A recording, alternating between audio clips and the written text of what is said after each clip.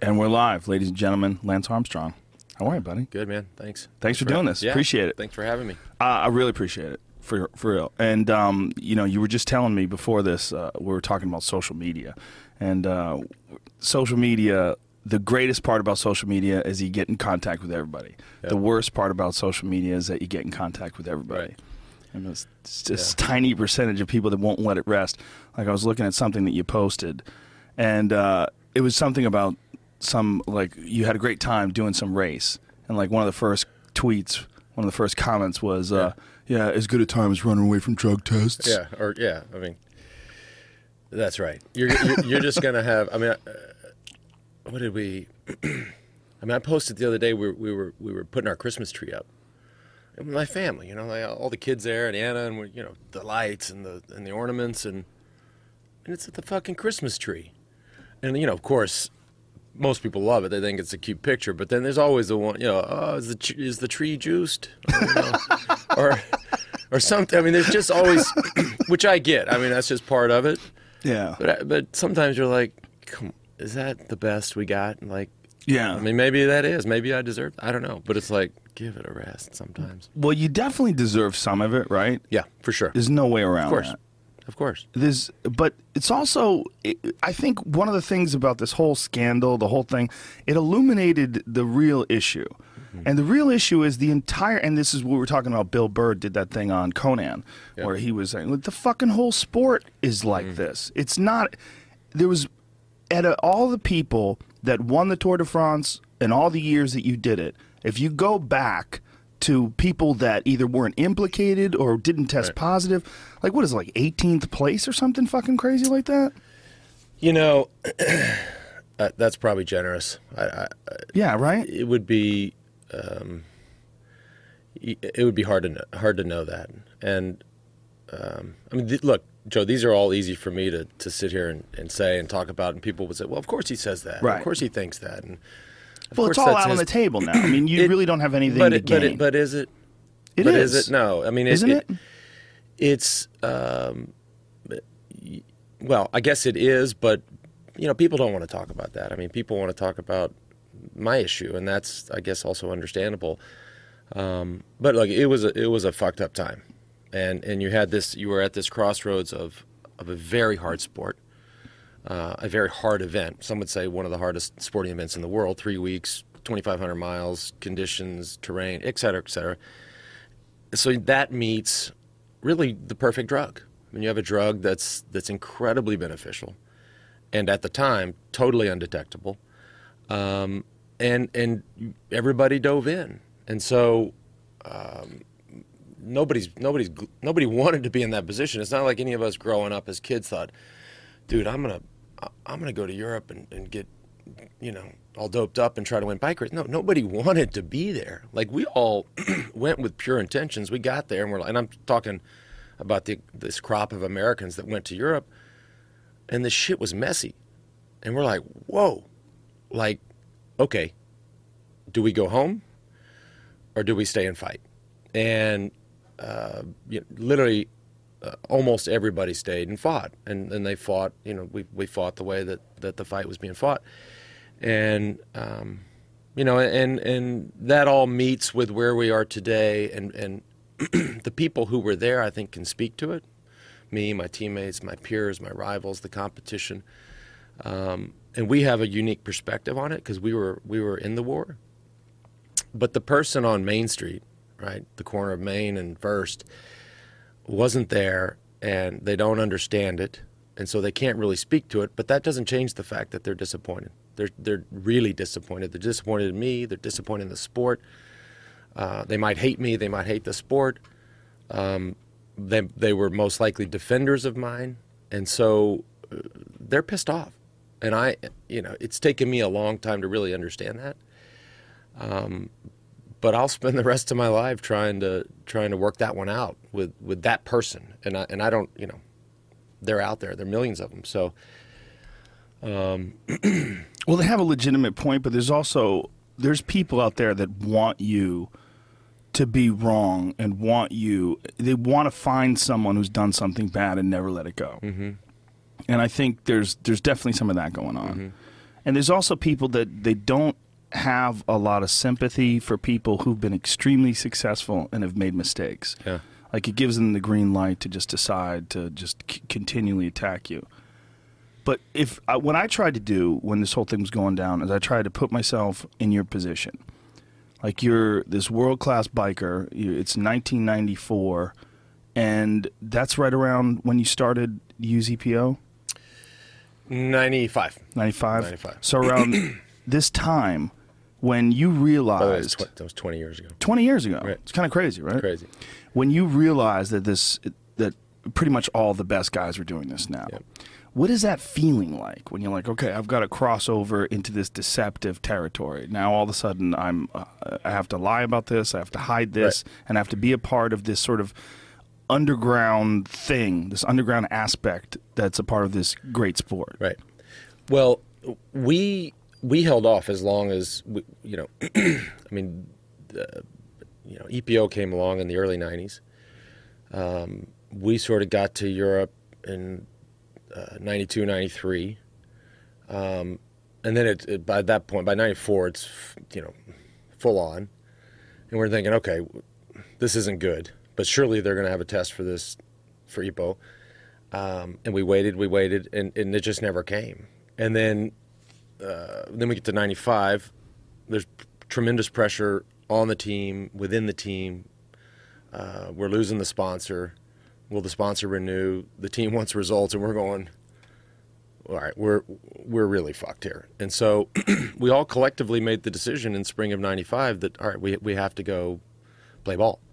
The first time you shot that stuff, what was that like? Now, it's not like I knew you were going to ask these questions. it's not like that. It's not that type of drug. It's not like a I don't mean like a cocaine or a. It's not. I didn't mean it that way.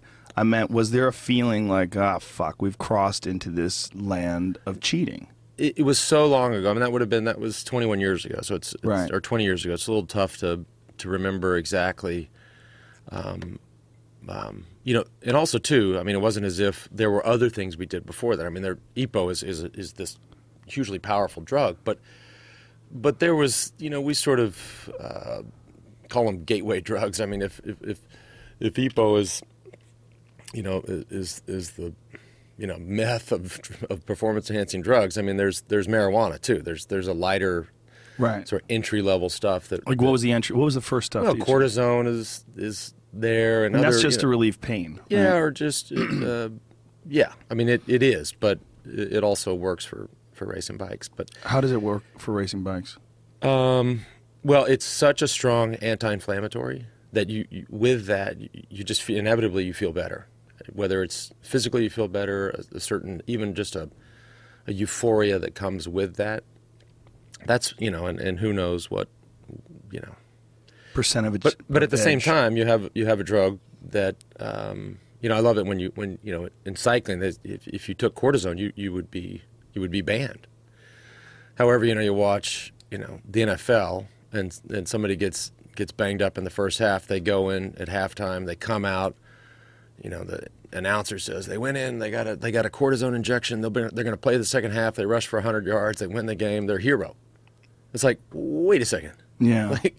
So it is what it is. But it is weird. It's weird. We've talked about that a bunch of times with me and my friends. Like when you go to GNC or like the UFC has this company, Muscle Farm, which sells a bunch of supplements and things along those lines, but yet they ban performance-enhancing drugs. Like, well, what do these supplements do? Well, they enhance you in some way, but it's like a certain level will allow a certain level of improvement, certain level of aid in recovery, but anything past that is cheating. Yeah. Well, it's all performance enhancing. A nap is performance enhancing. Sure, Vitamin vitamins. C, it's all.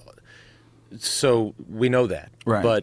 But there also too has to be, and I don't want to be critical of whether it's the UFC's efforts to combat doping or USADA or WADA or anybody or any major sport. You have to draw the line somewhere. Right. That's just, and I get asked that all the time because people get frustrated with the issue and they kind of throw their hands up and say, well, look, it should just all be legal. And they said that to me, and they're thinking I'm going to go, yeah, you're right. But you can't. That's not the answer either. There has to be a structure in place. There has to be a line. That line might seem weird or fuzzy to people sometimes, but you have to have something. And so, dude, it's tricky. I mean, anytime you mix athletes that are super motivated with money, with pressure that comes with that, temptation that comes with that, people are, for the rest of, come on, the original Olympic Games, it was going on. So it's you have to think that it's going to happen forever. The substances will change over time, but just unfortunately that's part of the game. So the original riders, like way back in the early days of the Tour de France, before they had drugs, they were using alcohol. There's a lot of stories about whether it's alcohol, cocaine, crazy substances. But at the same time, you had guys. The Tour de France is 100 years old, right? So doping is cheating. We know that. But there's other ways. Guys would hang on to cars. Guys would get in trains. Really? There were guys. They would take a cork out of a wine bottle, and they would put. This is fucking crazy. They would have fishing string in the cork, right? So wired up, and they would have it. They'd have a car up the road, and they'd put it in their teeth. Oh my God! And it would be, just a subtle pull. They any way to get ahead. This is, the sport is just it's a brutal sport, and you're not getting your face pounded in like UFC, but you certainly feel like you're getting your face pounded in. Well, almost psychologically, it's almost more devastating because it's so grinding. When you're talking about something that goes 3 weeks and goes, is it 2,200 or 2,500 miles? Is that what it is? About 2,500. That's insane. That's an insane amount of time to be pushing your body. 100 miles a day. But once you get to the top level, it's remarkable how efficient it is. You have 200 guys going down the road. On a normal day, if it's a flat day and there's not wind or crosswind or rain or, the conditions, it's pretty easy, to be honest. It's conversational. The final is tough, and the final gets fast, and people are competing for the stage win. But it's not... those 3 weeks aren't like 3 weeks on the line. In the red line. So you have to pace yourself. The peloton paces itself. They sort of pace and police, for lack of a better word, itself. And then obviously the mountains and the time trials, right, are where the race is decided, and those are the hardest moments. When they first started introducing things like when they started using transfusions and things along those lines, how much of an improvement did it have on the times? Well, it's hard to say because the times are, people look at our era, they look at my generation, and they say, okay, well, the times must be, significantly faster.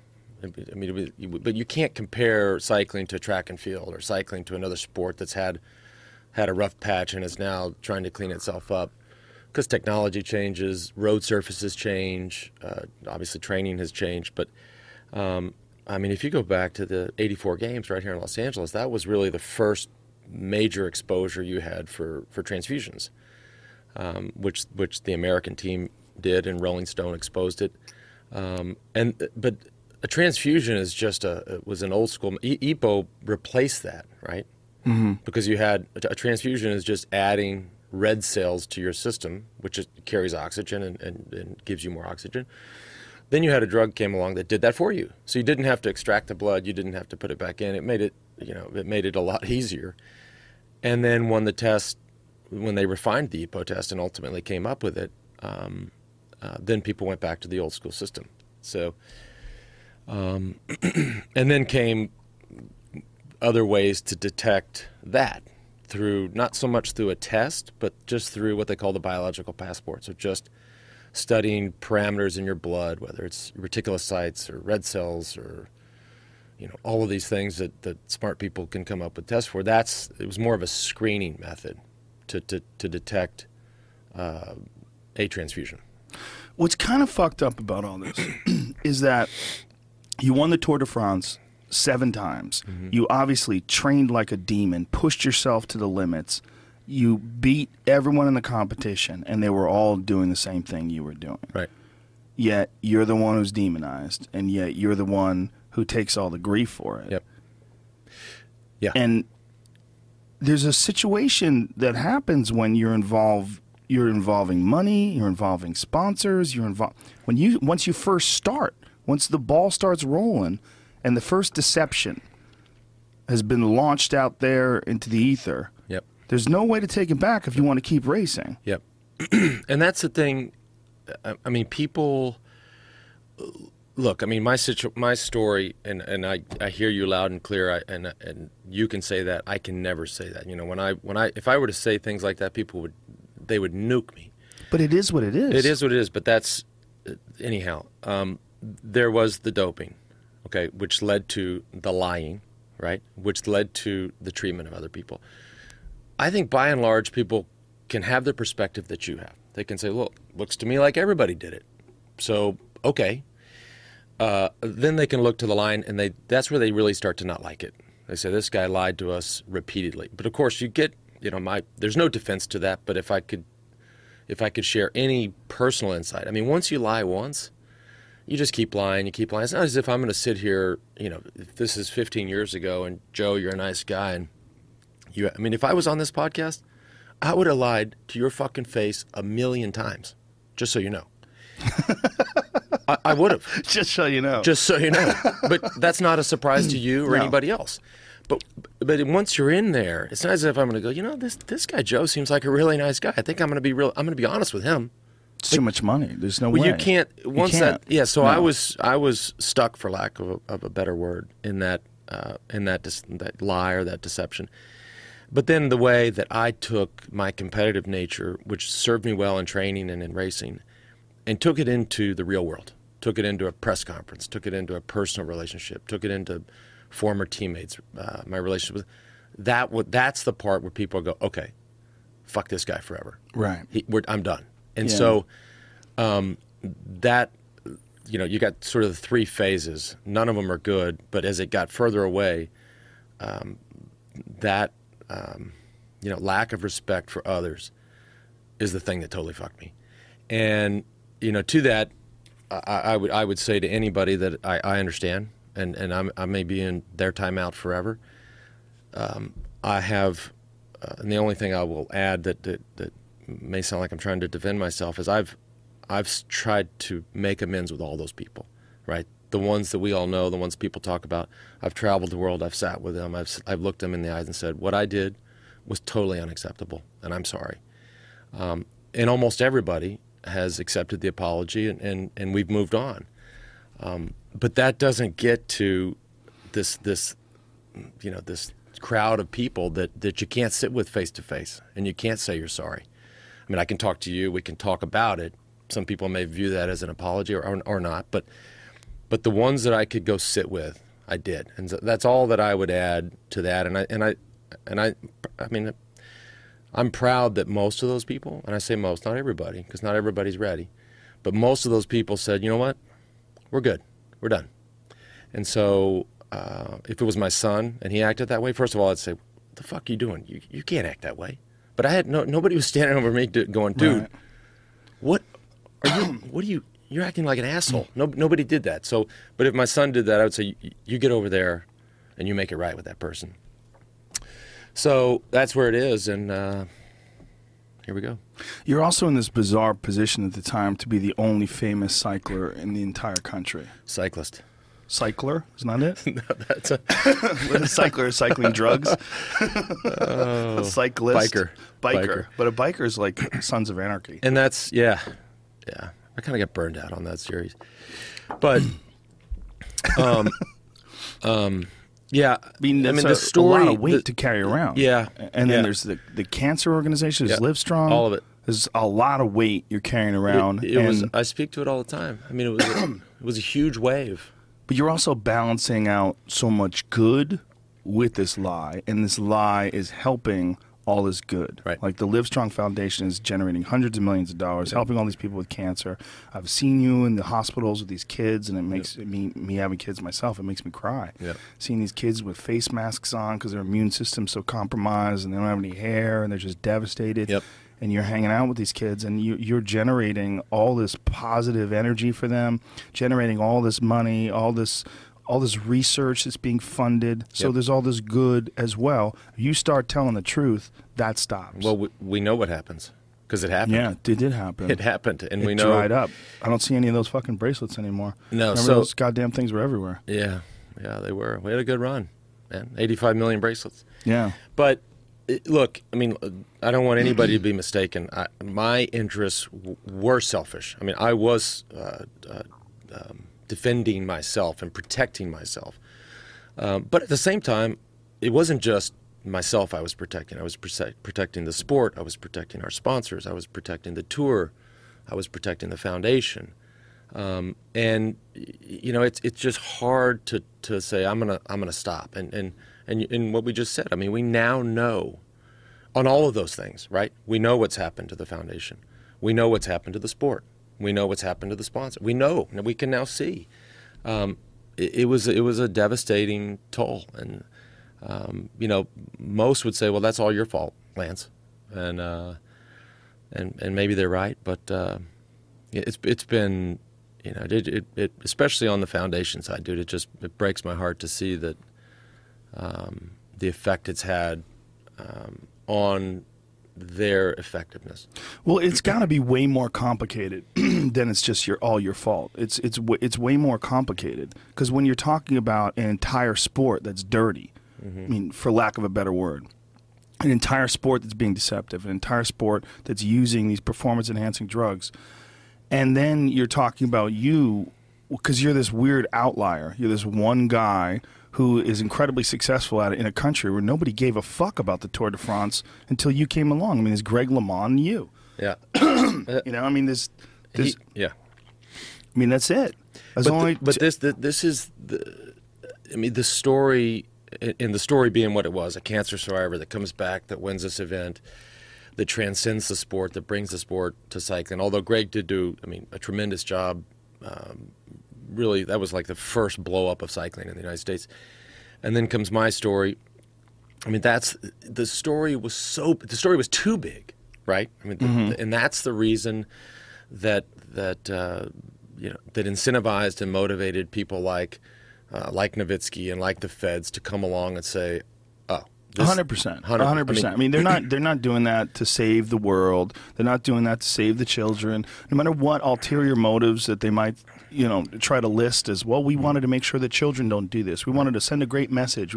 Bullshit. It's a high profile, high publicity avenue for them to achieve notoriety. Yeah, but right, and we'll get into that. But the you know, my rivals, so if you take, you know, my main rivals, whether it's Jan Ulrich or Basso or Baloki or Pantani, or, you know, their star factor, for lack of a better phrase, was just different. And they weren't cancers. It wasn't, so there was this disparity which the sport enabled there to be, because it's just kind of an old school janky sport in terms of the way it's organized and run as a business, that it was like a, you know, like a South American economy. There was really the haves and the have-nots, and that's a crazy way of putting it. Yeah, I mean, when you have something like that, it doesn't work. And so what you need to, you know, all of those ships need to rise with that sea, and I probably didn't do a good enough job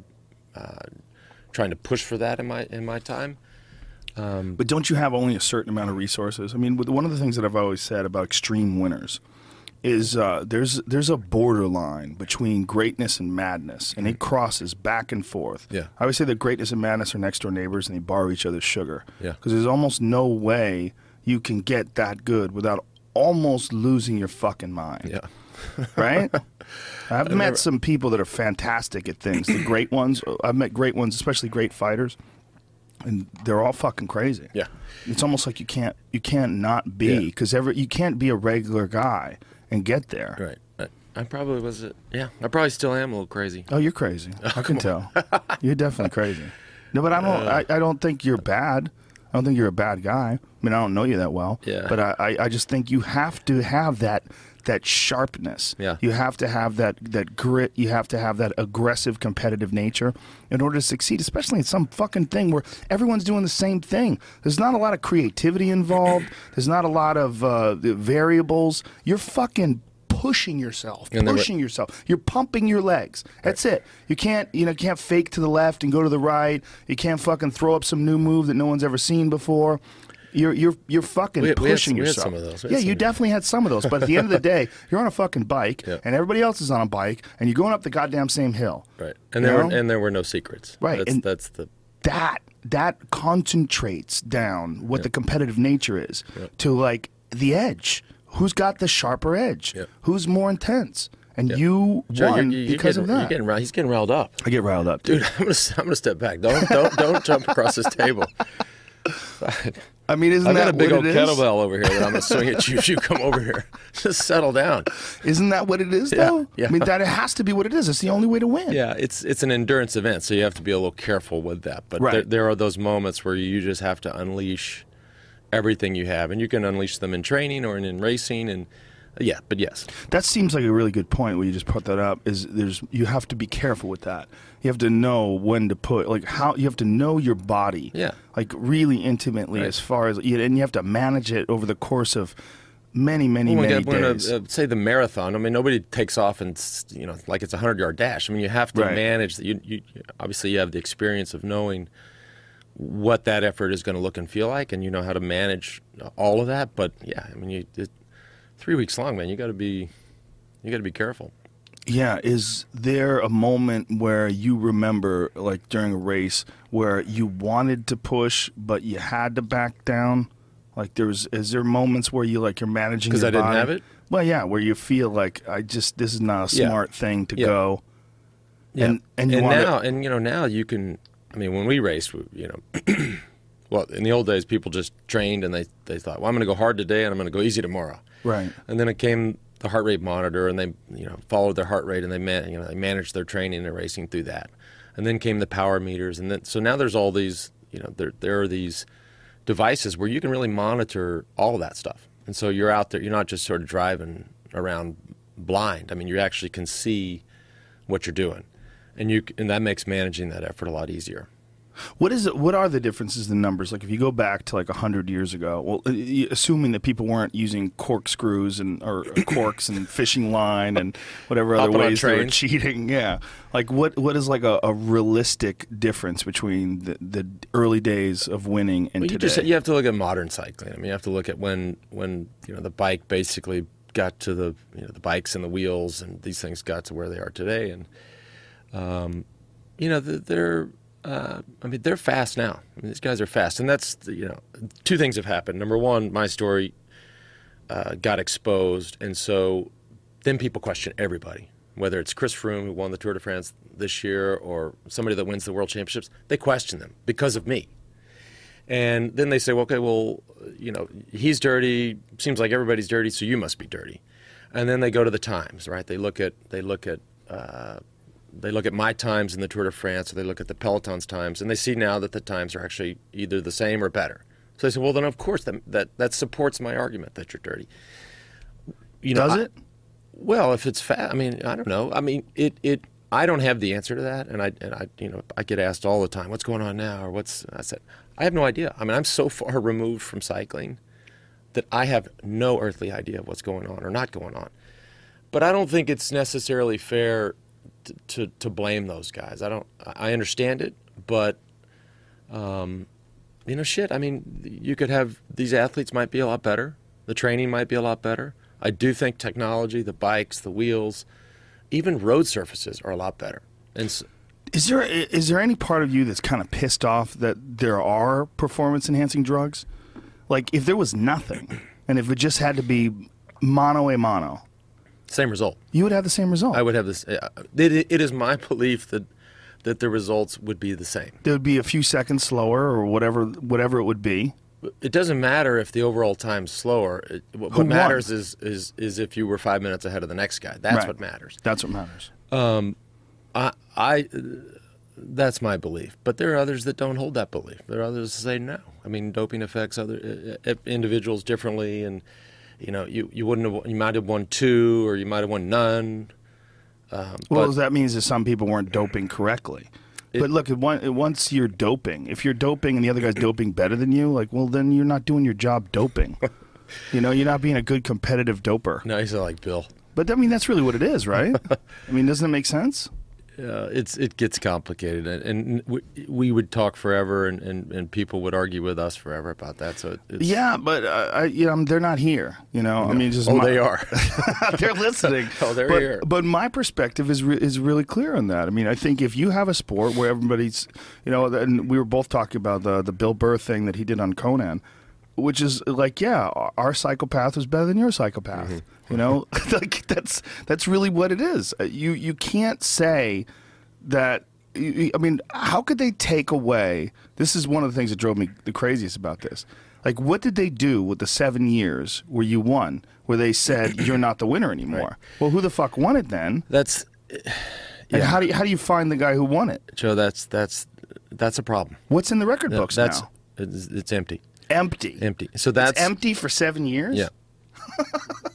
Yeah, that's ridiculous. And look, I agree with you, but you can say that. I cannot say that. All I will say is that I don't think it's far be it from me to talk about what's fair or not fair, but I don't think it's fair for the sport to leave those empty. I think that's crazy. And compare and contrast. So in the Tour, you have the yellow jersey, who's the guy who wins.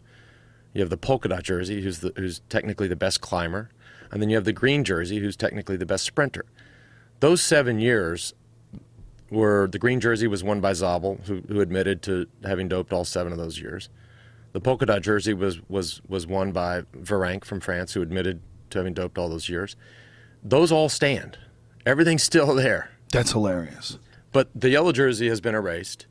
You know, second place, third place, all those places are still there. The years, you know, the years prior to me where somebody had admitted or was caught, all still there. So there's just an asterisk in first place. If you go to Wikipedia, there's just a line through it. Yeah, that's so strange. So that's the word, man. It's strange. It's very strange, and it's strange for me, and it makes me sad because, I mean, look, I'm gonna be honest. I believe I won the races. And I think no, you did win the races. No, you won the races. The people to ask are the ones that got beat. Yeah. So if you ask them, right? If you ask Jan, if you ask Zula, if you ask Below, if you ask any of them, they say he won those bike races. And so, man, Do you still have those yellow jerseys in your house, or do you have to give them back? No. Good. Fuck them. You should put up an Instagram picture of them every day. That was. Yeah. I'm not going to put that picture up again. But that was a great picture, though, of you chilling on the couch with 7 yellow jerseys on your wall. I got nuked for that one. Well, you're going to get nuked no matter what you do. Yeah. Look, I look. I mean, they're up. Yeah, they're up, and I'm proud of them. I really am, and I'm proud of. And that's the thing too, is that as weird as it is and as strange as it is, that there's just a line through those years as if they did not happen. Yeah. Man, I was paid to do a job, right? As messy as the job was, whatever. I was paid to do it, and I did it. And I wanted to win. I wanted to capture those memories for myself and for my teammates. And nobody can take those away from me. I still hold those memories to myself. And it's had a complicated ending, but I still view those as victories, and I still view those memories as good. The carrying around the lie and being interrogated and questioned, and was that the hardest part about all of it? I was only interrogated or questioned with the press, and even, God, if it would have been in this day and age with Twitter and Facebook and social media, and it would have been 1,000 times worse. I mean, this was, this was in the late 90s. I mean, think about that. That was a long time ago, and so the level of scrutiny, while it was high, wasn't nearly as high as it would have been today. But yeah, I mean, once you dig in, with these guys, you're stuck. So once you finally came clean, I mean, obviously there was a lot of blowback, but was there also a relief? Not immediately. Not immediately. I mean, I get asked that a lot, and I think people expect me to say, well, you know, it was this huge relief off your shoulders when you talk to Oprah or whatever you did, that you can now move forward and live the life of an honest man, and et cetera, et cetera. But it's taken me. Let me just sum it up. I mean, sitting here today having this conversation, I would much prefer to have this conversation than the one where I would have lied to your fucking face 15 times 10 years ago. I'd much rather us talk like this. Yeah. So that's a relief. But it you know, it's not like I walked out of sitting with Oprah and was like, oh my God, I feel amazing. I mean, that was an ass whipping. And so. What was it like sitting there with Oprah? She's drilling you, asking you questions. How about that start? She came out hot. Yeah, she came out hot. Yes or no? Yes or no? She only wanted yes or no. Yeah, I thought she did a good job. She did a great job. I thought she did a good job. I thought it was very compelling. Yep. Because of the way she structured the beginning part of the conversation. Yeah. Especially if you're going to do something like that on television, you want to capture people and keep them there. Yeah. You kind of have to approach it that way. I thought she did a good job. I know that it wasn't well received, In what way? You mean people didn't like you afterwards? In that way, it wasn't well received. Well, I think there's two things. Number one, I wasn't emotionally ready to do that interview. I wasn't in a place where I think that I sit today, where it is a position of contrition and understanding the tremendous sense of betrayal that's out there. Like my perception of that today is much sharper than it was 3 years ago when I sat with her. The feds and other lawsuits forced my hand. I had to sit there with that because I knew I was going to be sitting with her or with you or with Tom Brokaw, or I was going to be sitting with a government lawyer, being deposed, being videoed, and being leaked. So I said, well, I'm going to find the place that I'd rather sit down and talk about this as opposed to a grainy video that the government leaks to the world, and that's your coming out party. So I did that, but the thing about Oprah is aside from me just not being ready at the time to do it, you know, people sensed that. But most importantly, for the diehard cycling fans and sports fans, I didn't say enough. You didn't name names. You didn't call anybody out. It wasn't detailed enough. You're holding back. You're protecting people. That's what they said. That's a very small percentage of the population. For the majority of the population, those first 5 minutes was way too much information. They were like, what the fuck did I just hear? Like blood bags, EPO, testosterone, transfusions, cheating. It was way too much. So you had people that were one camp, a smaller camp, said, he didn't say enough. He's holding back here. The other camp was like, all right, that's more than I needed to hear. And so everybody was pissed. But I don't know why they would think it's too much. I mean, I don't know. I don't understand that logic because it is reality. Dude, you're a grandma in Duluth, right? And you supported the cancer survivor. Santa Claus isn't real. Yeah, and you hear that. I mean, you're sitting there going, I don't like anything about this. So so I see, because they were also supporting Live Strong. And they were also supporting the cancer survivor. Yeah. How much of an effect did it have, like almost immediately, on your foundation? I don't know, because I was asked to leave the foundation before that, and I haven't been back, so I don't know, and I don't ask. Is it still around? Yeah. But it must have taken a devastating hit. I think so. I mean, it takes a hit in terms of obviously in terms of fundraising, which directly leads to its effectiveness in terms of helping create change for cancer survivors all around the world. You need to raise money in order to do that. Staff layoffs, I mean, you name it. I mean, it's but I don't have specifics, because once I left the board and left the organization and they legally changed the name, I mean, I don't know. None of it was shocking to me. I mean, I didn't know, but I knew that I have a friend who is a professional cycler. Just say his name's John. Cyclist. Sorry. We're going to get this right. Okay, people. I'm going to write it down. Cyclist. Cycling 101. Cyclist. Yeah. He's a biker. It's like people say, the ultimate fighting challenge, it's championship. See, I would say that. Yeah, Okay. challenge. Okay, That's yeah. okay. My friend John was a professional cyclist. Yep. And this was 2000, maybe three, four. And he told me, he was like, "Listen, man, we're all on it." He goes, "Guys would get off the bus in the middle of the night. You'd hear them taking off their bikes and going for a ride because their blood got too thick." There are those old stories. Yeah, that's from EPO, right? That's yeah. I've heard those stories. I never saw that, but Well, so my friend John, I mean, maybe he was on a crazy team or something like that. but And back in the day, no, that Yeah. before they. got it dialed in. Well, what happened was there was no test, right? So Right. no sport had a test, whether it's cycling or swimming or Or running even boxing. or whatever Yeah. sport is using EPO. They didn't have a test for EPO, and so they and with one of the side effects of EPO or increasing your red cell count is your blood. It's literally a question of viscosity, right? So your oil and your motor oil. yeah. Well, that's the only time you ever think of the word viscosity, right? Yeah. Is your motor oil. But more red cells means thicker blood. If your blood's too thick, we know what happens. It isn't a good thing. And so the sport had to go to, they couldn't test for it.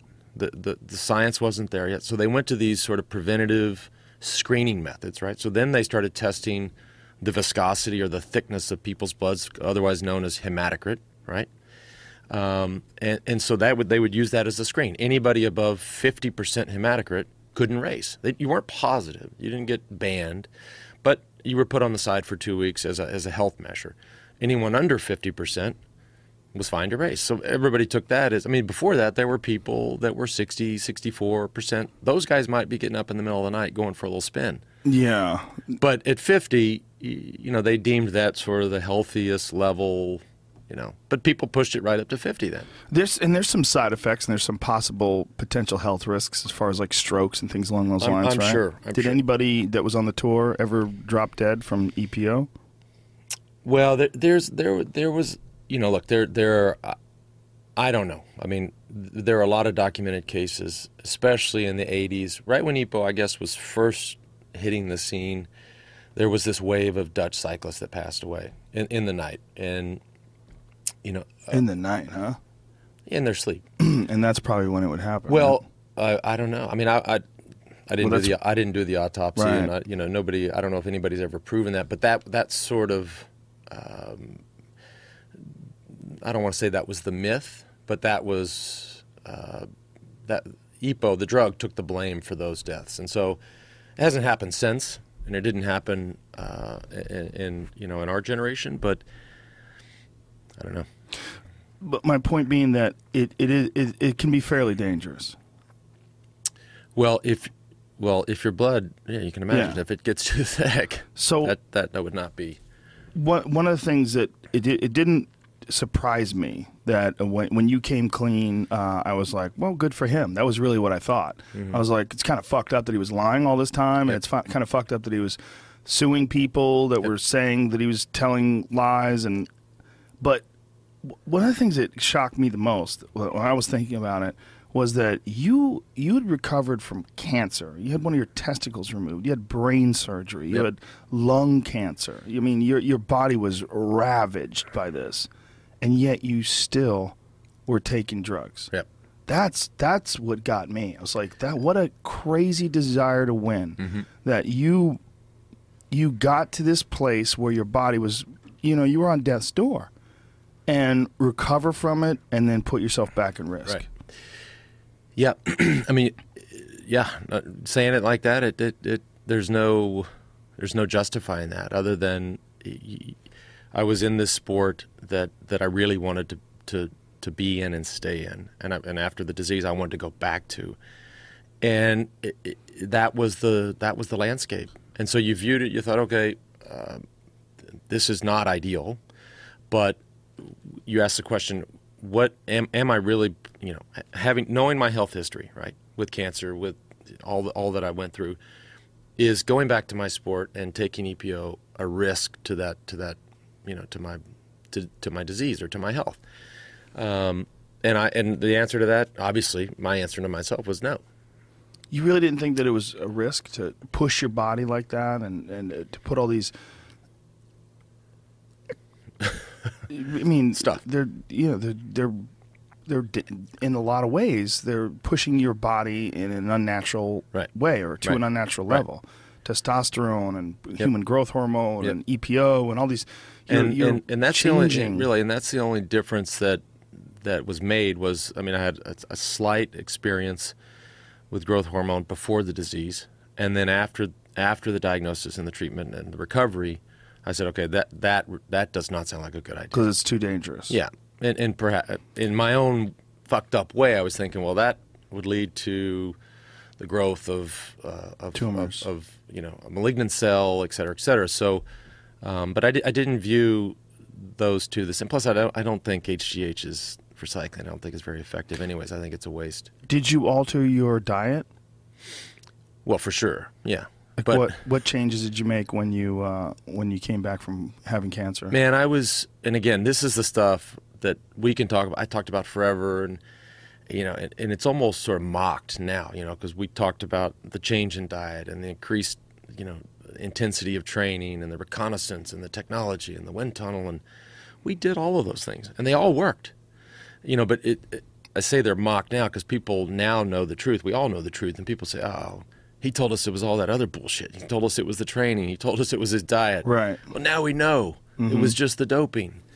Well, it wasn't though. It was the doping end. That was that was the final piece. Yeah. Which just was unfortunate, and it was, as we've said numerous times, it was unfortunate and it was inevitable. But that was the final piece, and it was also the piece that we never talked about, of course. Right, of course. Yeah. See, this is the weight you're carrying around. When I'm asking you about your diet, I literally didn't know that you had discussed this ad nauseum. Yeah. So you're carrying this around. You're always assuming that people have heard this. If you look at me racing in '96 before I was diagnosed, and then you look at me winning the Tour in '99, I mean, there's 20 pounds difference. Mm-hmm. So I mean, I had this when I got out of sort of my cancer mission, and recovered and took a year and a half away and went back.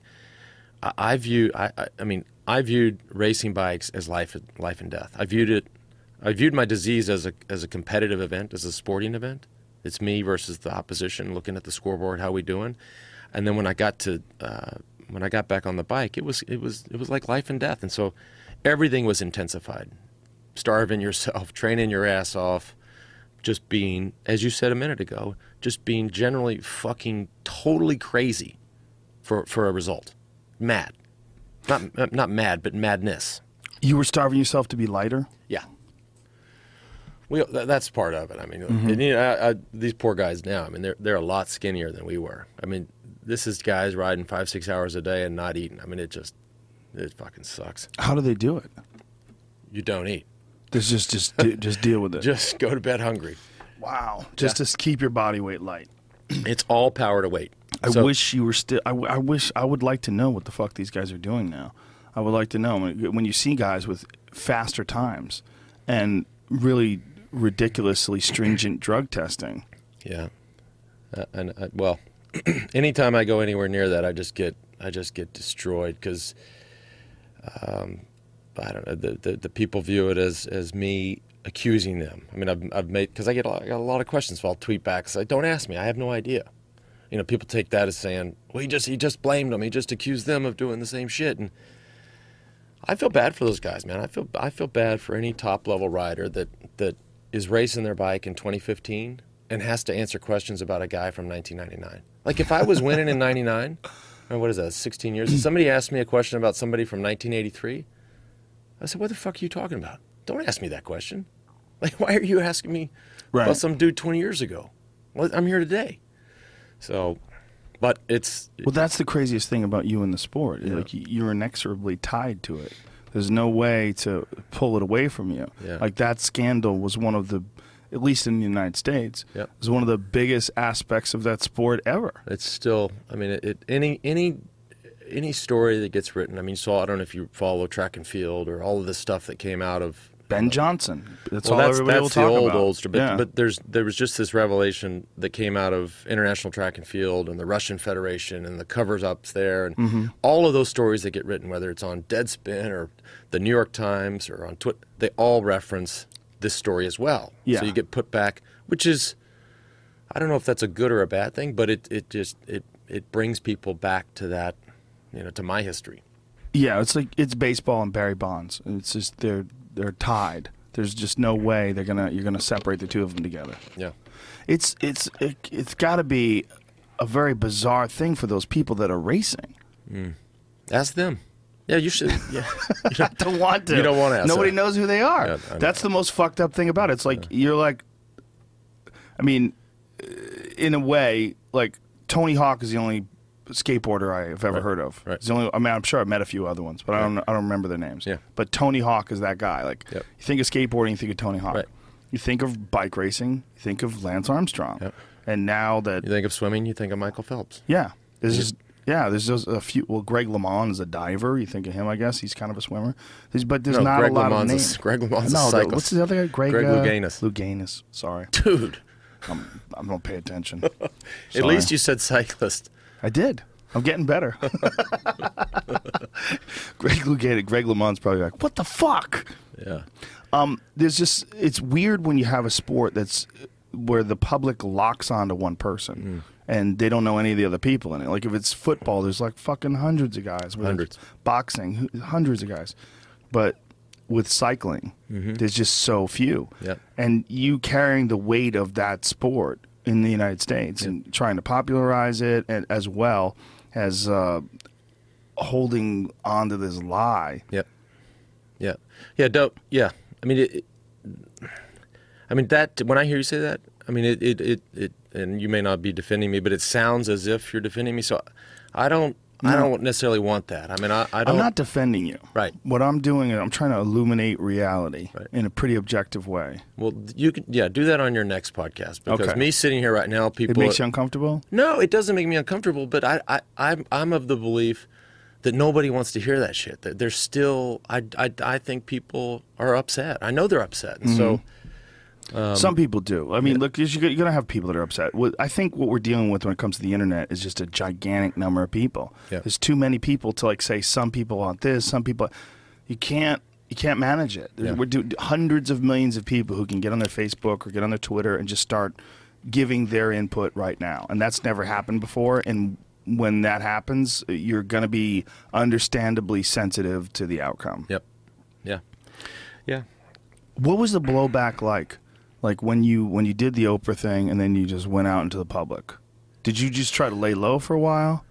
Yeah, I tried to. Well, there were several variations of quote unquote blowback. There was just the public's perception. So if I walked down the street, which I have to admit was better than I expected. Right? Nobody. It's not as if I left talking with Oprah and I walked out on the street and people were throwing shit at me. I mean, that's never happened. Could happen one day, but it hasn't yet. There's the blowback, which is the most important part, which is the way my kids were treated. I've got 5 kids, 3 older ones. I was very concerned with what they heard in the hallways. What they saw on their social media stuff.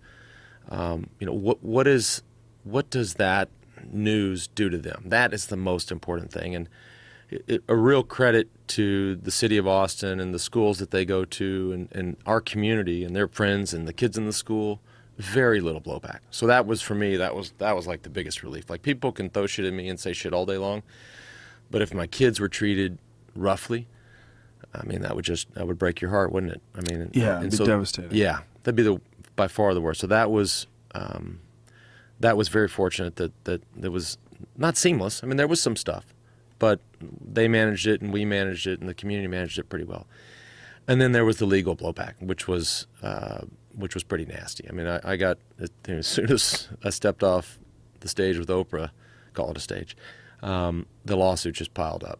I mean, and piled up big. So, and how many of them are still ongoing right now? There's one. Just one? One. The federal government one? The federal case. And the federal case... But there were, and some of them were highly publicized, and some were not. The team was insuring all of my salaries and all of my bonuses, unbeknownst to me, and so, because they didn't have the money, and so when this goes down, all of these companies came back and said, "Where's our money?" And I said, "Well, who are you?"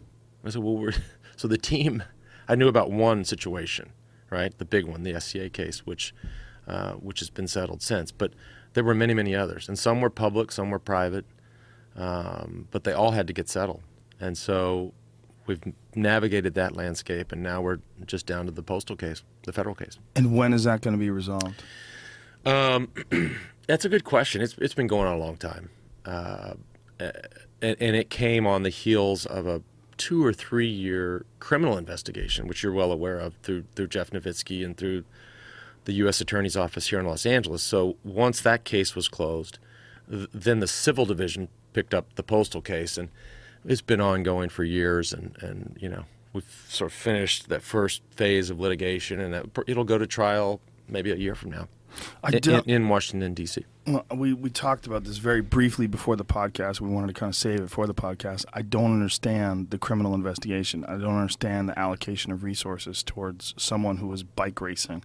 I feel like in a world where we have bankers that caused this gigantic 2008 financial collapse, where we have pharmaceutical companies who are making billions of dollars getting people hooked on OxyContins, when we have crime and murder and all the fucking problems we have in this culture, to spend taxpayers' dollars on bike racing, a guy who may have cheated or definitely cheated in a sport where everybody's cheating, that seems kind of fucked up. Well, you can, it's McCarthyism. I mean, you can have, first of all, cyclists don't have any lobbyists. Nobody's out protecting us, whatever we did or didn't do in Europe 20 years ago. The banks do, Big Pharma does, et cetera, et cetera. So that's kind of a good old boys club that we're not a part of. But, and we've talked about this offline, I mean, when you have a federal agent in a guy like Nowitzki who's made his career with these types of cases, whether it's Balco or Bonds or Marion Jones, when you have a guy like that all of a sudden is interested, it's going to happen, and when you have that particular agent or any agent that walks into interview a witness or interview an old teammate with a badge and a gun, they're talking. Yeah, it gets weird, right? Yeah, it's a different kind of investigation. Yeah, it's so.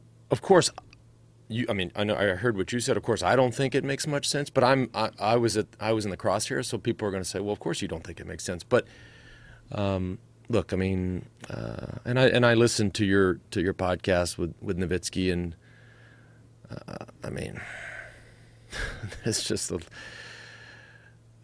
there's some bullshit in there, and so. What specifically?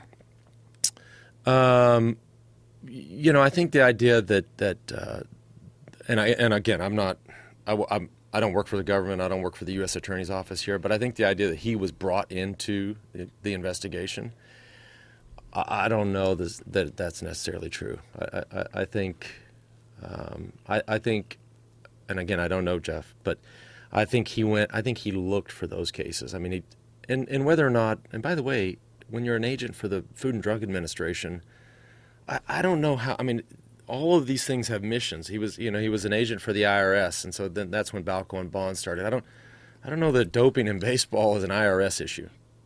I don't know that doping in cycling 20 years ago is an issue for the FDA. I mean, they regulate who makes aspirin and who gives you your lettuce and your eggs, and what does that have to do with? But I think he was opportunistic when it came to these cases, whether it's Barry Bonds or myself, and he thrived on that. Well, I think you look at it two ways. On one hand, he certainly capitalizes on these high-profile cases. He certainly goes after them. On the other hand, him capitalizing and being the rabid investigator that he is, it highlights the issues that are going on. Sure. So I think the real problem is the allocation of money, like how much money is being spent on these cases. He told me that the Barry Bonds case that they only spent like $100,000. I didn't expect that I didn't question him, and I didn't research it beforehand. I didn't know that was even going to come up. But then once I did research it, it seems like it was a fuckload more money than $100,000. Yeah. Well, that's obviously that's laughable, but. Whatever the number was, it wasn't 100,000, but it was probably not as much as what was reported. But hey, that's That's the United States of America. Well, That's what they get to do. And also, you get a guy like him, and that's how these issues get highlighted. I mean, that's why we know about it, because he was so aggressive in his tactics. He was so aggressive in chasing down anybody that he thought was doing these drugs. That's why we know about these cases in such an extreme detail. Yep. Yeah, man. It wasn't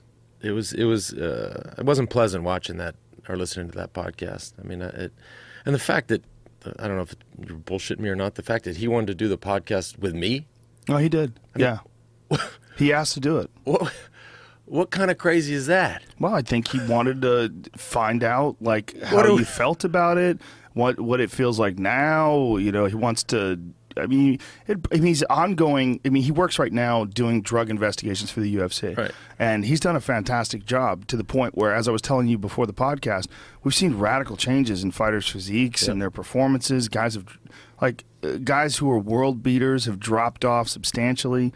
There's the word in the mixed martial arts community, when I talk to fighters, when I talk to trainers, it's had a gigantic impact, and they're terrified because they've imposed these very strict fines and probationary periods. Yeah, and as you also said before the podcast, I mean, you have a sport where the bigger and stronger you are physically, the more you're pummeling somebody else's head in. Yes, it's different. It's different. Yeah, it's different than baseball. It is definitely different. I think it's much more.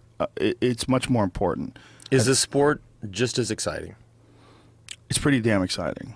So it's hard to say if it's just as exciting or not, because I think there's a lot of great fighters who are world champions who are clean. Okay. It's just it's like some of the all-time greats. I mean, there's great guys right now. Frankie Edgar, clean as a whistle. Chris Weidman, very clean. Rockhold, clean. Who's the new champion in the middleweight division. There's a lot of great fighters that are clean. It's hard to tell. But there's a lot of fighters who weren't clean who are fucking awesome when they weren't clean. Vitor Belfort, who went on this wild run for like at 36 years old when he they had, this is one of the big problems with the UFC was that they had legal testosterone replacement for a short period of time, for a few years. And guys were just fucking juicing to the tits. Like it was Skittles. Oh, they would come back with these hyperhuman levels. Like they would test them, and like a normal person in your testosterone level would be like a low 3, a high 800. Vitor was like 1475, and he looked like a fucking silverback. Wow. And just hyper aggressive, super confident. That's different. That's dangerous. And winning and beating guys to a pulp. Right. That's a different situation. It's you're not talking about an extreme endurance sport like that. Like that kind of aggression and explosion wouldn't benefit you in cycling because it's such a long endurance race. And also the benefit isn't the end result isn't someone's health. Right. Doesn't get compromised by it. Yep. Yeah. So I mean, I don't know that sport that well, and I don't know what people's feeling are in and amongst the sport. I mean, you just gave a pretty good perspective on it. So more power to him there. It's just it's messy to pull it out. It's messy because it was so pervasive. It's like if they had figured out if the Tour, if half the guys were clean and half the guys were dirty in the Tour de France, and then they figured out how to pull the drugs out from half, it would be messy, right? Because then it would be like, okay, well, what happened? Why were these guys doing so well and now they're not? The guys who are winning are not winning. But if the Tour seems like it's so pervasive that if they pulled the drugs out, the same guys would be winning, the times would be slower. Right. But what happened was primarily, I guess, through Nowitzki's investigation, which when was closed, he more or less handed everything to USADA. USADA picked up the investigation, and then they acted. They gave me the lifetime ban. That left when the world reads that in 2012, it was the summer of 2012, the world reads that. The impression is, or when I do Oprah, for example, which is 3 or 4 months later, the impression is that we were hanging a blood bag 6 months ago. Like it's a current event. It feels, although it had been 7 years before any line had ever been crossed, ever, even during the comeback. So, but it made it current. The comeback made it current for people. Nowitzki investigating, getting everybody to speak through his own tactics. It made it a current event when it really wasn't. It's like I remember sitting there in 2012 thinking, all right, this shit's going down. This is unbelievable. Being in the middle of it, being me, this is unreal. And I thought, you know, and we're talking about 1999 through 2005, but let's use 99 as an example. I remember thinking to myself, who won the Super Bowl in 99? And it was the Broncos, and Elway was the MVP. I remember thinking to myself, what if I opened the paper today and the NFL has opened a case against John Elway in 2012? I would have read that and gone, this is a joke, right? Is it April Fool's? Like, what the fuck? He's like an old guy who stands on the sideline now. Like, so it just, they were able to go way, way back and sidestep and ignore any sort of due process and statute of limitations, and they made it a current event. I'm not blaming them or defending myself. I'm just telling you what happened, and you know that. You know, it's not totally accurate, but it's because it was so long. It went on for so long. Like, remember, they had that Nike commercial. When you were doing that Livestrong Nike commercial, and you're riding your bike, and you're talking about people calling you a doper. This is before you had come clean. That was in 2000. Yeah, and this is before you'd never failed any tests. There was not, but you still had to address it in a fucking Nike commercial. Yeah. So this was something that was ill-advised. Yeah, it seems right now, right? But that's, again, I mean, all of this, whether it's agreeing to that commercial or the way you treated it, I needed, you know, somebody in my life to go, I just read this script or this storyboard, and I think that's a real bad idea. Yeah. But did you have anybody like that in your life? Well, clearly not. But did anybody suggest it? No. No one. But I was. But isn't that hard though? Because you're such a fucking winner. You're like you're on top of the world. Nobody wants to say, "Hey, man, don't do that." Dude, it's like when you're in that position, everybody's saying yes, yes, right. yes, of course. Yes, that's a great idea. Yes, Lance. Yes, absolutely. Right now. Yeah. Yes. Nobody's sitting there playing the devil's advocate or saying, "I think that's a bad idea." I didn't have that North Star, man. And again, I'm not the fucking buck stops with me, man. I should have been mature enough and worldly enough to go, bad idea. Let's make another commercial. Or bad idea, Lance. Let's say something else in the next press conference. But it seems like the weight of it all and the air of it all was so thick that you kind of had to address it all the time because it was being thrown at you all the time. Yeah. I peripherally watched cycling, and I knew about it. Everyone knew about it. But the more defensive I became and the more aggressive I became in the denials, all that does, right, is what it might appease some people or supporters go, did you? I heard it in his voice. I believe that. But what it really did, especially with the press, was it just made the next occasion, the next question, the next episode even more inevitable. Like it added fuel to that fire. Like looking back in hindsight, I should have just said, "Look, I'm not gonna talk about it," or whatever the answer was. But instead of saying, it was literally like, finger in your chest, "Fuck you, don't ask me that." I mean, that is when you're guilty. That's a real bad approach, right? And it's the one that I took, and quite honestly, it's probably one of the main reasons that we're sitting here today talking about this. Why do you think you took that approach when looking back on it? Because that is the approach that I took in training and in racing. And even, these are guys that I raced against that I liked, but I would make up reasons to fucking hate them. Like I'd read something and be like, "Look at this asshole. Did you read what he's..." he probably didn't even say anything. I'd take it. I'd be like, "I can't believe he said..." Just his fuel, just his motivation. So that's all fine and good when you're training and you're racing and you're competing.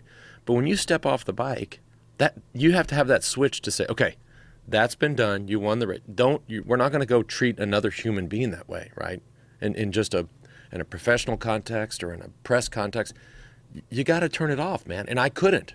Like I had my finger in people's chest, on the bike, off the bike, everywhere. And so, my bad, dude. I didn't have the ability to turn that off. I mean, it's good to be a competitor, but it's not good to be too competitive.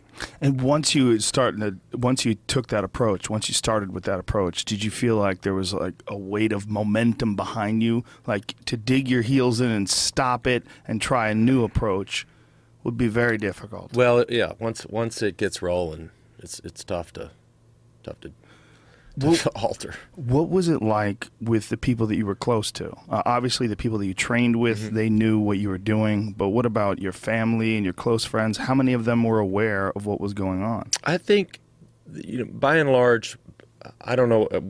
I wouldn't have asked them, and they wouldn't have asked me. I think it was sort of this. So your friends never asked, "Hey, man, come here." I think it's more don't ask. They never don't, pulled you aside. Yeah, don't ask, don't tell. Really? Yeah. Wow. Because they probably, they probably didn't. They didn't want to know. Do you have close friends outside of cycling? Yes. And they didn't ask you? Yeah.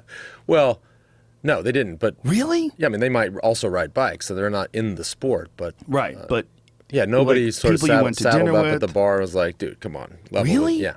No one? No. Wow. That's fucking crazy. If I was your friend, dude, I would have got you fucked up. I was just gonna say, I would have got you drunk. Like, come on, dude, we're going on a hike. Joe would be talking about it now. He's like, I remember that time I got him all fucked up, and no. He admitted it. I would have never said a word until you came out. Once you came out, then I would have told you. Until the guy with the badge and the gun showed up, and then you would have said everything. I would have ducked. Jeff Nowitzki? Yeah. No, I would have hired some lawyers. I'd be like, you guys sit with me when this guy comes in? Yeah. What's going on? What do you want to know? Yeah. About bike racing? Nobody I would have did. mocked it. Nobody did bike racing? Like a kid's bike? You have a gun? Someone stealing bikes? No. They're killing people with bikes? The fuck's going on with that gun? Yeah. What happens in these podcasts when the interviewee has to take a leak? You go take a leak, man. Don't worry about it. What happens to the podcast? We'll just pause it for a second. What about the people at home? I'll talk to them. Don't worry about it. Oh, yeah, that's right. You're also here, too. Yeah, don't worry about it, man. Go take a leak. It happens all the time. It's no big deal. Oh, really? Yeah. Okay. Yeah, all good. the time. Don't All sweat right, it. well, I'm going to go take a leak. Go take a leak. Please do. It's one thing about athletes. They drink fuckloads of water. Lance is here. Pounded. He's hungover, too. He has a very specific schedule, he told me. He drinks 2 cups of coffee in the morning, then he takes a shit, then he drinks water all day, and then he waits until about 5, then he starts drinking. That's a good drug. I was going to ask him about marijuana, because if he smoked marijuana and he was holding in all those lies, that shit would fuck with you. Like, I'll smoke some weed, and I'll think about a lie I told in high school, and it'll fuck with me. It really will. I'll think about some shit that I did in high school and it'll make me go, oh, why the fuck did I say that? Like that's one of the crazy things about marijuana. It never lets you forget. It'll bring those things up that you're trying to hide. But alcohol's like, don't worry about it, pussy. Alcohol is the best drug if you're trying to hold back a lie. Just throw that down. And as soon as you can't walk straight, you're thinking about that. As soon as you're thinking about the song that's playing, you're thinking about your whatever. You're thinking about other things. It's a good close your focus drug, whereas pot is the opposite. Pot is a open your focus. This is fascinating, though, isn't it, Jamie? You forget you have a secret. Yeah, you forget. You don't give a fuck about your secrets. I mean, that's why people make horrible sexual decisions when they're drunk. I mean, it's also why people think that people that are drunk you shouldn't have sex with someone who's drunk, even if you're drunk. I mean, that's why the crazy feminists try to say that that's rape. That if a man and woman have sex and they're drunk, it's rape. Well, they say it because you're obviously not exactly of sound. I mean, it depends on how drunk you are, right? Yeah. But at a certain level, you're certainly impaired and you can't make good decisions. It's funny, though, that a guy who's just such an athlete, lifelong athlete, fucking pounds the hooch like that. Well, I'll ask him how often he does it. We were talking about marijuana and whether or not you used marijuana while you were holding back all those lies and how it would fuck with you. Because when I was, I'll get high and I'll think about some shit I lied about in high school, and I'm gonna go like, oh, paranoia, and it'll illuminate areas of your life that you're trying to avoid. The economy of all this is a fascinating aspect of it, because there were a lot of people that were making money off of you racing. A lot of people. There was a gigantic industry. And for them to pretend that they didn't know what I knew as a fucking comedian who, again, peripherally watched cycling. You know, I'd watch you win, and I'd be like, damn, that motherfucker won again? Damn. That's it, you know? I mean, I'd never raced bikes. I never rode bikes. So for me, and I knew, you know, I'm like, how the fuck does the U.S. Post Office not know? How the fuck does Nike not know? How the fuck does... They know. They know. They know. They can pretend they don't know, but they know. If they didn't know, then they're irresponsible. That's irresponsible. But they kind of knew, and they just said, it's all right. We're getting away with it. We're getting away with it. But then, once the shit came down, then they all wanted their money back. Yeah. Well... That's a weird aspect. You can't talk too much about this, right? That one gets sensitive for me. Well, the post office one, tricky. The Definitely post office one. I know you can't talk about it, but can you talk about this? Is a reality when you are accused of defrauding the federal government, which is what they're saying, because you were riding for the U.S. Post Office. That was the team.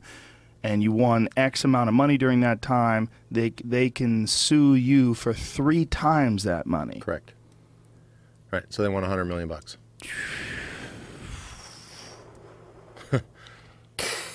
Yeah, that's a lot of money. How's that going? That's you know, honestly, that's the only active case. So that one does get a little trickier to talk about. Yeah. Just from I don't want to Legal. get crushed by my lawyers, but we like our case. We think that. We're confident in the case. We believe that the Postal Service, while none of this story is perfect, we believe that the Postal Service and their own numbers support it. I mean, the Postal Service commissioned 3 separate studies to analyze the effect of the sponsorship on the team. We believe they made hundreds of millions of dollars, and we know that they were also using the team as a sales vehicle. So coming to during the tour, bringing over potential new clients, bringing over new clients that were actually converting their business to the Postal Service. We know that happened, and we know that it equaled a significant increase in revenue. So we like our case. I mean, and at this point, would I like to have all legal issues out of my life? Yes, but settlement's not an option, and so we have to just fall back on what we think is the strength of the case. Does that, if they made a ton of money while you were being dishonest, does that exonerate you from owing them money? Like, how does that work? Well, I'm not a lawyer, but Right. my view of it's called a KETAM case, which is a false claims case. My view is and I think is one that our side shares, is it's about damages, right? Was the Postal Service damaged? Right. And what can we prove to be the damages? And you know, if there are no damages, then I would like to think that there's no case. But it's it is what it is. The federal government is interested in, the Department of Justice is interested in the case, and I have no choice but to fight it. I don't have, after the dozen previous lawsuits, I'm not in a position to really cut any more checks, and so I'm in a position where I have to go fight this one out. How do you get by financially now? Well, the first thing that I did was and I saw this coming, knew this was going to happen, is life was big. I mean, we had 3 houses, we had a jet. I mean, we had the whole. So you just take that burn rate way down. So your overhead goes way down. And the crazy thing is if you'd have told me before, like, you're going to go sell a bunch of shit and sell your plane, I'd be like, dude, life is going to suck. Was that a plane? well, just the house in Hawaii. Right. I'm not bragging. I'm just telling you what really happened. But I would have thought, man, that life is going to be terrible. As you take it down and you live a simpler life and you get your burn rate down and you get it manageable, life's exactly the same.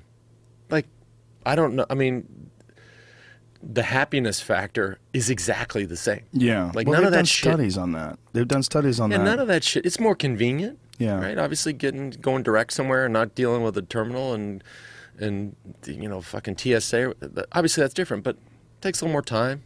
You're around more people. But I'm just as happy as I was. Yeah, they've done studies on people that actually complicate their lives with more success, more houses, more things, and it actually makes you more tense. It gives you more to think about. Well, you gotta keep, you have to feed that beast. Yeah. And so you get a little bit of the dog chasing the tail going on. And, life was moving real fast for me then. And it moves a lot slower now, which I don't, it might be a little slow for my taste right now, but I didn't like it when it was that fast. So you cut back on all the expenses. Mm-hmm. And what do you earn money now? Like, what do you do to earn money? Occasionally. So I still speak, and sometimes I'm paid to speak, and then there are just other appearances. I still have some investments that help sort of ease that pain. Mm-hmm.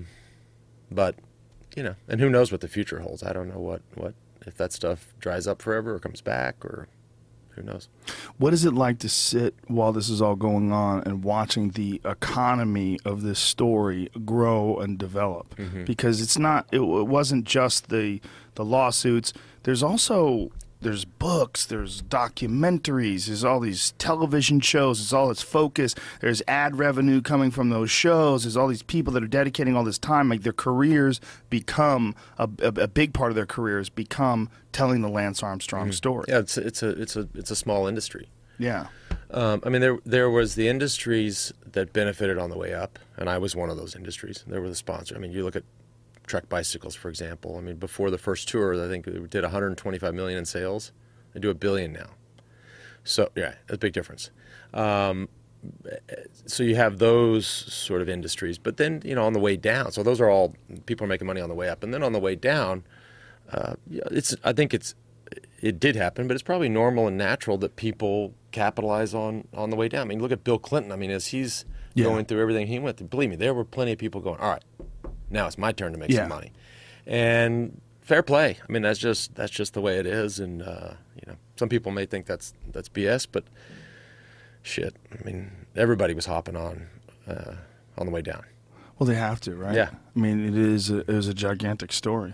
Now, your friends didn't know what you were doing. Mm-hmm. When it came out, how many of them had a hard time with it? How many of them were cool with it? Like, what was it like? Some. Obviously, the people the sponsors fled. Right. Did any of them stay? No. None. No, how many did you have at a time? Maybe 10. But they have to leave, right? Right. Some of them are publicly traded companies, so they have concerns about that. Some of them are just covering their ass, whatever. But they're all gone.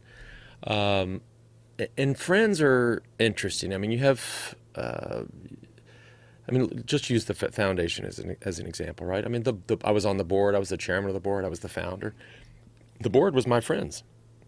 But these are the friends that say, okay, you're out. And so I get it that there might be a strategic reason for that. But then when you never hear from these, then all of a sudden these people disappear from your life.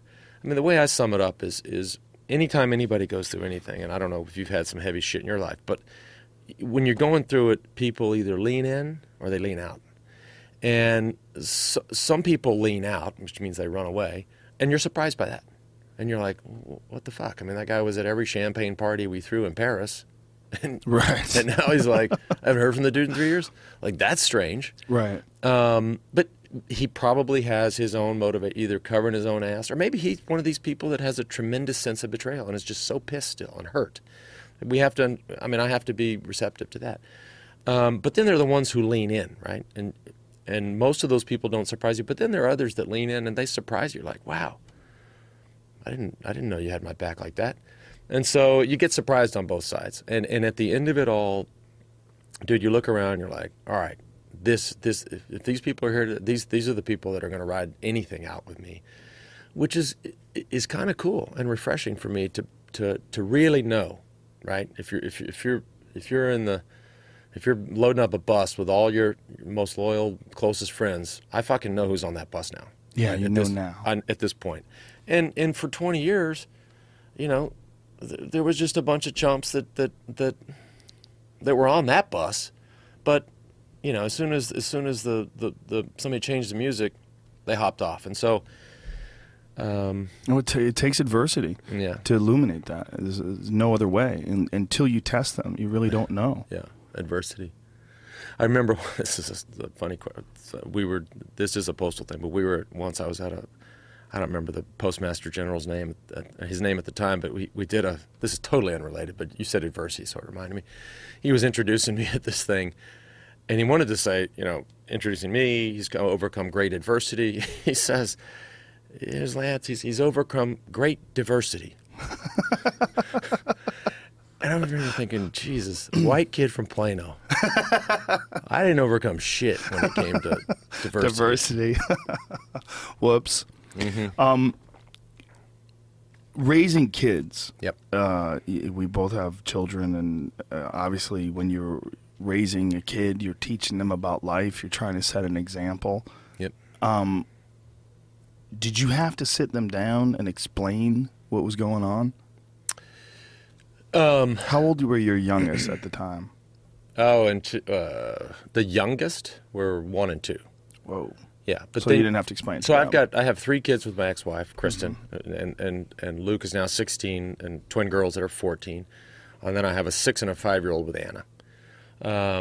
And by the way, it's the craziest blended family you've ever seen. Like, those 5 kids are 5 siblings. It's the most beautiful thing. And Anna and Kristen are like sisters. I mean, I got a great situation. That's awesome. Awesome. Takes a lot of work, but or took a lot of work to get to this place, but it's awesome.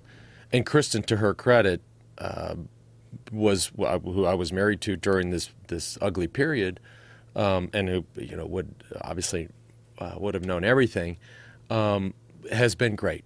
Whether it's conversations she's had with our older children while they're at her house, or just helping massage this thing. But I'm still sitting down with my kids. I mean, our whole, I go to therapy, Anna goes, we all go, the kids go, so we still sit down and just kind of work this out, dude. This is a complicated thing. And and the crazy thing is my older kids have kind of gotten through it. The 6 and the 5-year-old will come into it, right? I mean, the internet, and fucking Google, Wikipedia, you name it, they will grow into this. Like, at some point, my 6-year-old boy, who's just a fanatical athlete and everything is sports and sports and sports. I mean, I hear him and his friends talk about Tom Brady, and one of his friends is like, "Oh, he's a cheater." My son loves Tom Brady. He's like, "Oh, he's a cheater." I'm like, it ain't going to be long before Max Armstrong is at school, and some kid in another class goes, "Isn't your dad that cheater?" Like, he's going to be like, "What?" Like, he doesn't know that, but he's going to grow into that. So that conversation will then be had at that time. It's tough to have it with a 6-year-old today, but so I know that's coming, right? And so, but I have the experience of having dealt with it with a 16-year-old boy who at the time was 13, and still dealing with it with those guys. And so far, I mean, I think we've been super proactive. Probably, Anna and Kristen probably think I should have been more proactive, but. I think that's in a good spot. So you have group therapy sessions where you just discuss? So I've sat with all 3 kids, the older kids, and it's just sort of free for all. Wow. Yeah. And they had no idea until the scandal broke. Yep. And what was their reaction? The girls were 9, so they were young. I mean, a 9-year-old girl. They really didn't have a reaction. Luke was a 13-year-old boy. No, so they were 11. So Luke was 13. They were 11. They still sort of were immune to it. He was. I mean, when he watched Oprah, because it aired 3 or 4 days later. I had sort of fled to Hawaii. I mean, he called me because I talked about Luke on her show, with the whole idea that I know he's defending me at school. I mean, there was enough smoke that people were going, "Dude, your dad's a doper," et cetera. And he was defending me. And my point to Oprah was that at this point I get to say to Luke, "Stop defending me. You don't need to defend me anymore," right? It's true. And so he watched that, which is probably a heavy moment for him. It would have been awful watching it with him. But he called me and said, I understand and I love you. And But we still, I mean, that was 3 years ago. We still have to talk about these things, man. How often? Not often. But it still occasionally comes up, especially if you're talking about the importance of being honest and truthful and having character. Yeah. And he's an athlete. I mean, look, I mean, that's the only thing that I will say. I mean, I don't want, ideally, my son's huge. He's 6'3", 230 pounds, plays offensive line. That's good. That is not good. Too many people would be fucking with him. I think he's good there, but he's also a real sweet guy. Like he's not in anybody's face. But I don't want him to say his football passion or career, call it what you will, ends up, at a high level. I mean, I don't want him in a messy spot where he's got to make tough choices. Right. In fact, I don't want that at all. And football is a sport where you have to make tough choices. I mean, I'm not a football player, but I can. Yeah, I can imagine. I have friends that are. Yeah, I can imagine. Yeah, and it's also open, and it's also brought up by coaches, and it's also brought up by trainers. I mean, it's just it's a part of the game as much as I'm sure it is in cycling. Yeah. Yeah. That had to be it's just had to be chewing you apart when you know that your kid's defending you and you know it's going to come out. And you know he's having these conversations at school and he's like, my dad's not a cheater. Yep. Well, we didn't know it was going to come out. I mean, even when Nowitzki was investigating, I mean, that case went away, right? So we thought at that point, maybe we're done, and it didn't. I mean, USADA picked up the investigation, and then, based on all his work, they picked it up, and then it came out. But man, it happened fast. Like it was seemingly instantaneous, man. Did it surprise you? Yeah. I guess it surprised me, but shit, anybody would have been surprised, I suppose. And it was just surreal, the way it all came out, and the method at which they sort of advertised the findings. It was, and there was a whole to their credit. I mean, there was a strategy on their end. So let's take Nowitzki's work. Let's do some additional investigations. Let's package it in with something they called the reasoned decision, and then let's go out and talk about it all over the place.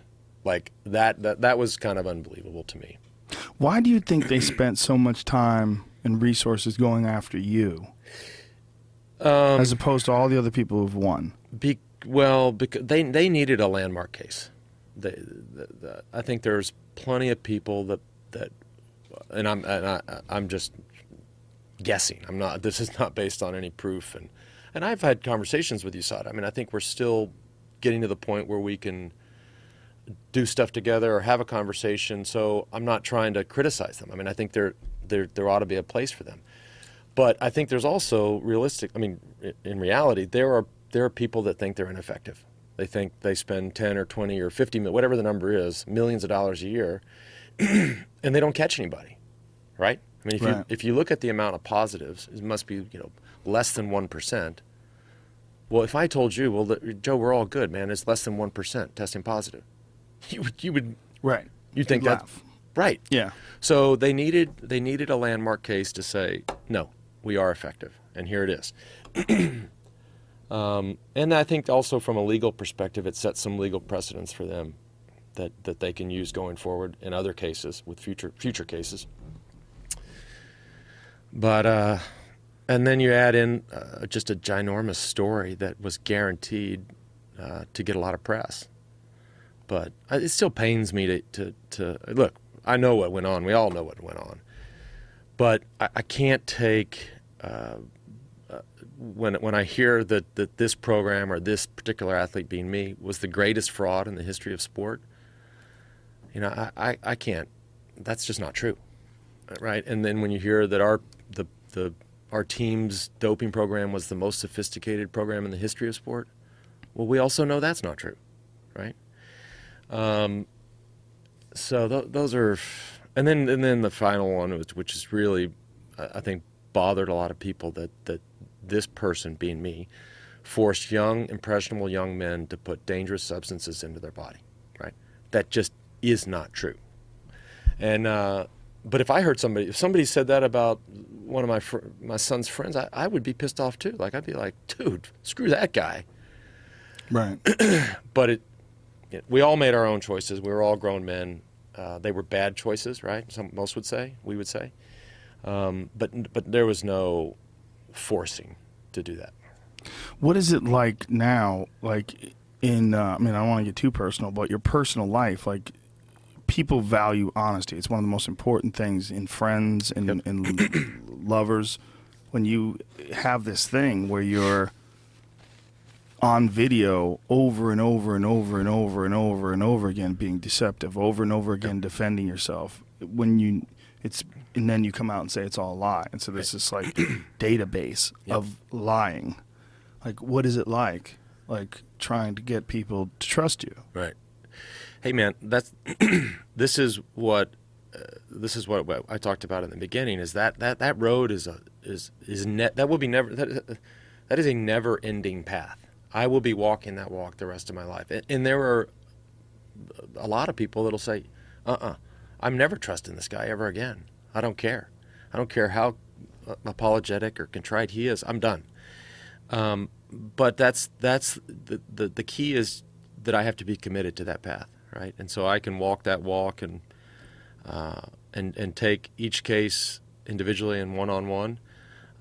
But talk about endurance. I mean, we've talked about endurance. That will be the longest walk or the longest journey of my life.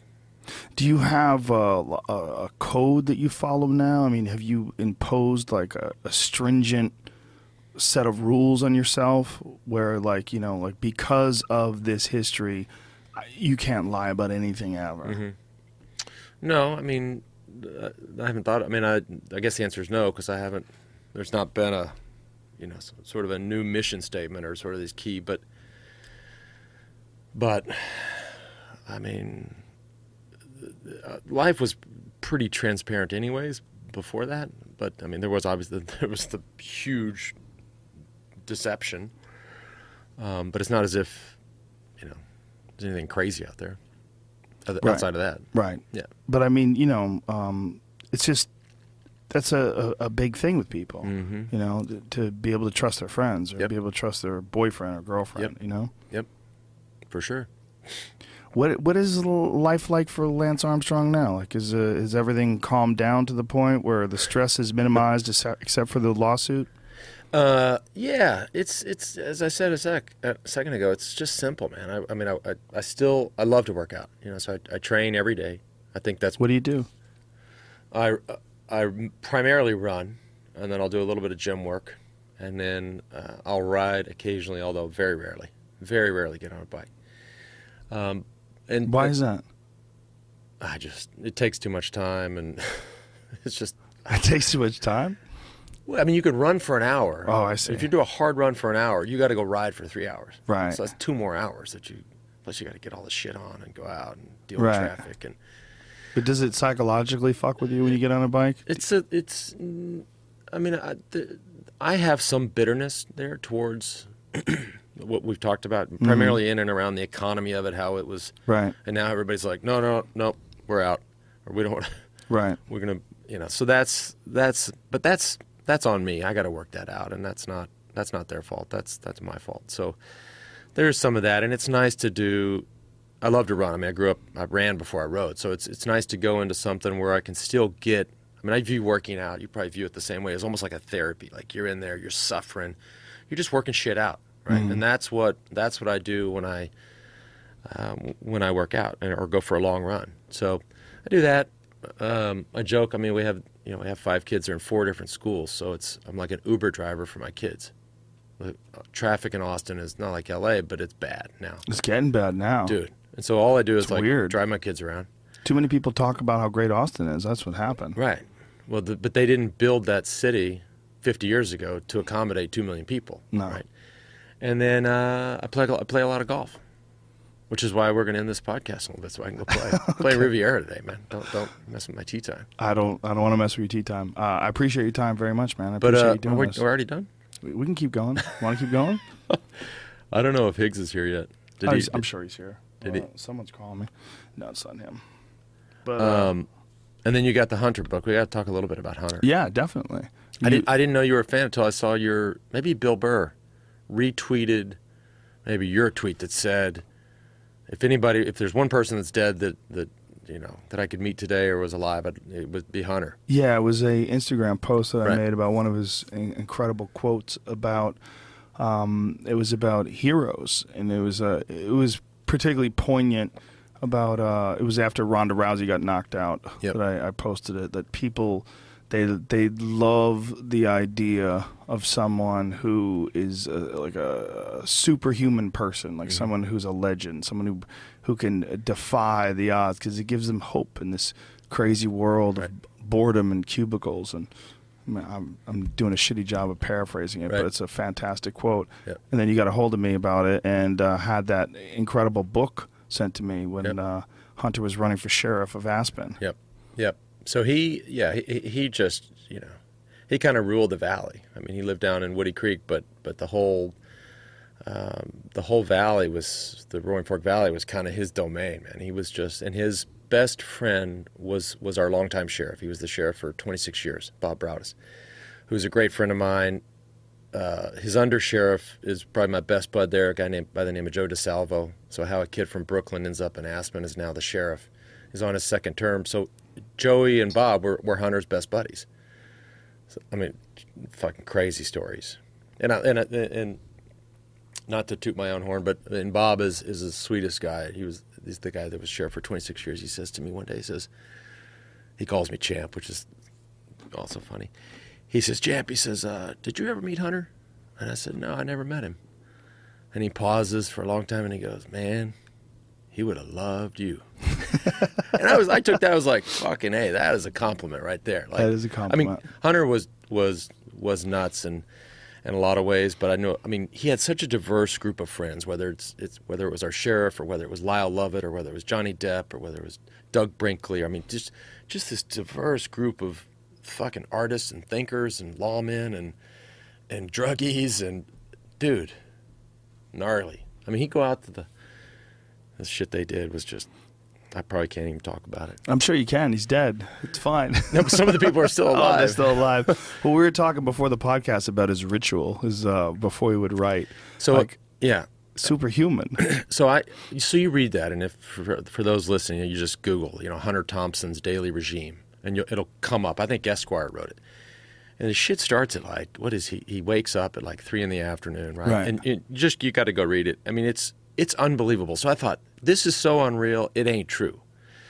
So I called Joey, our sheriff, and I said, dude, have you seen this? And he says, yeah. I said, that's not real.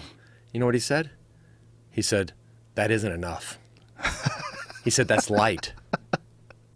Can you believe? Go read it, people, and then imagine that didn't quite get there. Well, Jamie, why don't you find it? Because it's kind of hilarious. We could actually read it on the air. Dude. Yeah, he had a strong tolerance for substances, and I don't think he ever went without.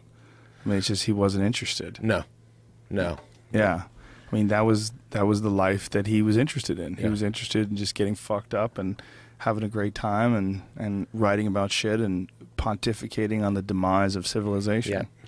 But I don't know if that's what caught up to him, but It definitely did. yeah, how could you? Did you ever see the late appearances? I have a really hard time watching his later appearances. Like, Yeah. we would do like the Conan O'Brien show, and you couldn't understand a word he was saying. Like, here, you can see it right here. 3 p.m. rise, 3:05 Chivas Regal with morning papers, Dunhills. 3:45 cocaine. 3:50 another glass of Chivas, another Dunhill. 4:05 first cup of coffee. Dunhill. Reminder, this is PM. Yes, First PM. cup of coffee. 4:15 cocaine. 4:16 orange juice. Dunhill. 4:30 cocaine. 4:54 cocaine. 5:05 cocaine. 5:11 coffee. Dunhills. 5:30 more ice in the Chivas. 5:45 cocaine, etc., etc. 6 p.m. grass to take the edge off the day.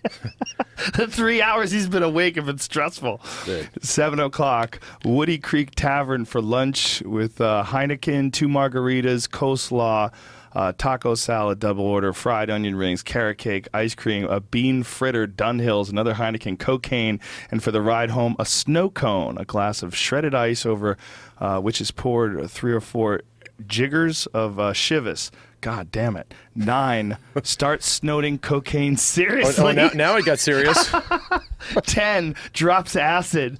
11, chartreuse, cocaine, grass. 11:30, cocaine, etc., etc. Midnight, Hunter S. Thompson is ready to write. That is... And then it keeps going on. 12:05 to 6 a.m. Chartreuse, cocaine, grass, Chivas, coffee, Heineken, clove cigarettes, grapefruit, Dunhills, orange juice, gin, continuous pornographic movies. 6, in the hot tub, champagne, Dove bars, fettuccine Alfredo. 8 a.m. Halcyon. Is that how you say it? Yeah, Halcyon. That's sleeping pill. That's the first. That was before Ambien. Yeah, 8:20 sleep. Wow. Jesus Christ. So I asked these guys. I asked the sheriffs. I'm like, that shit's not real. Yeah, there's the quote that I post. Myths and legends die hard in America. We love them for the extra dimension they provide, the illusion of near infinite possibility to erase the narrow confines of most men's reality. Weird heroes and mold-breaking champions exist as proof to those who need it that the tyranny of the rat race is not yet final. Yep. I mean, isn't that? I mean, that applies to you too, dude. I understand that. Yeah, it applies to your life. Yeah. I mean, and that's part of the reason I'm sure why some people are pissed at you. It's like you were a legend with a caveat. Yep.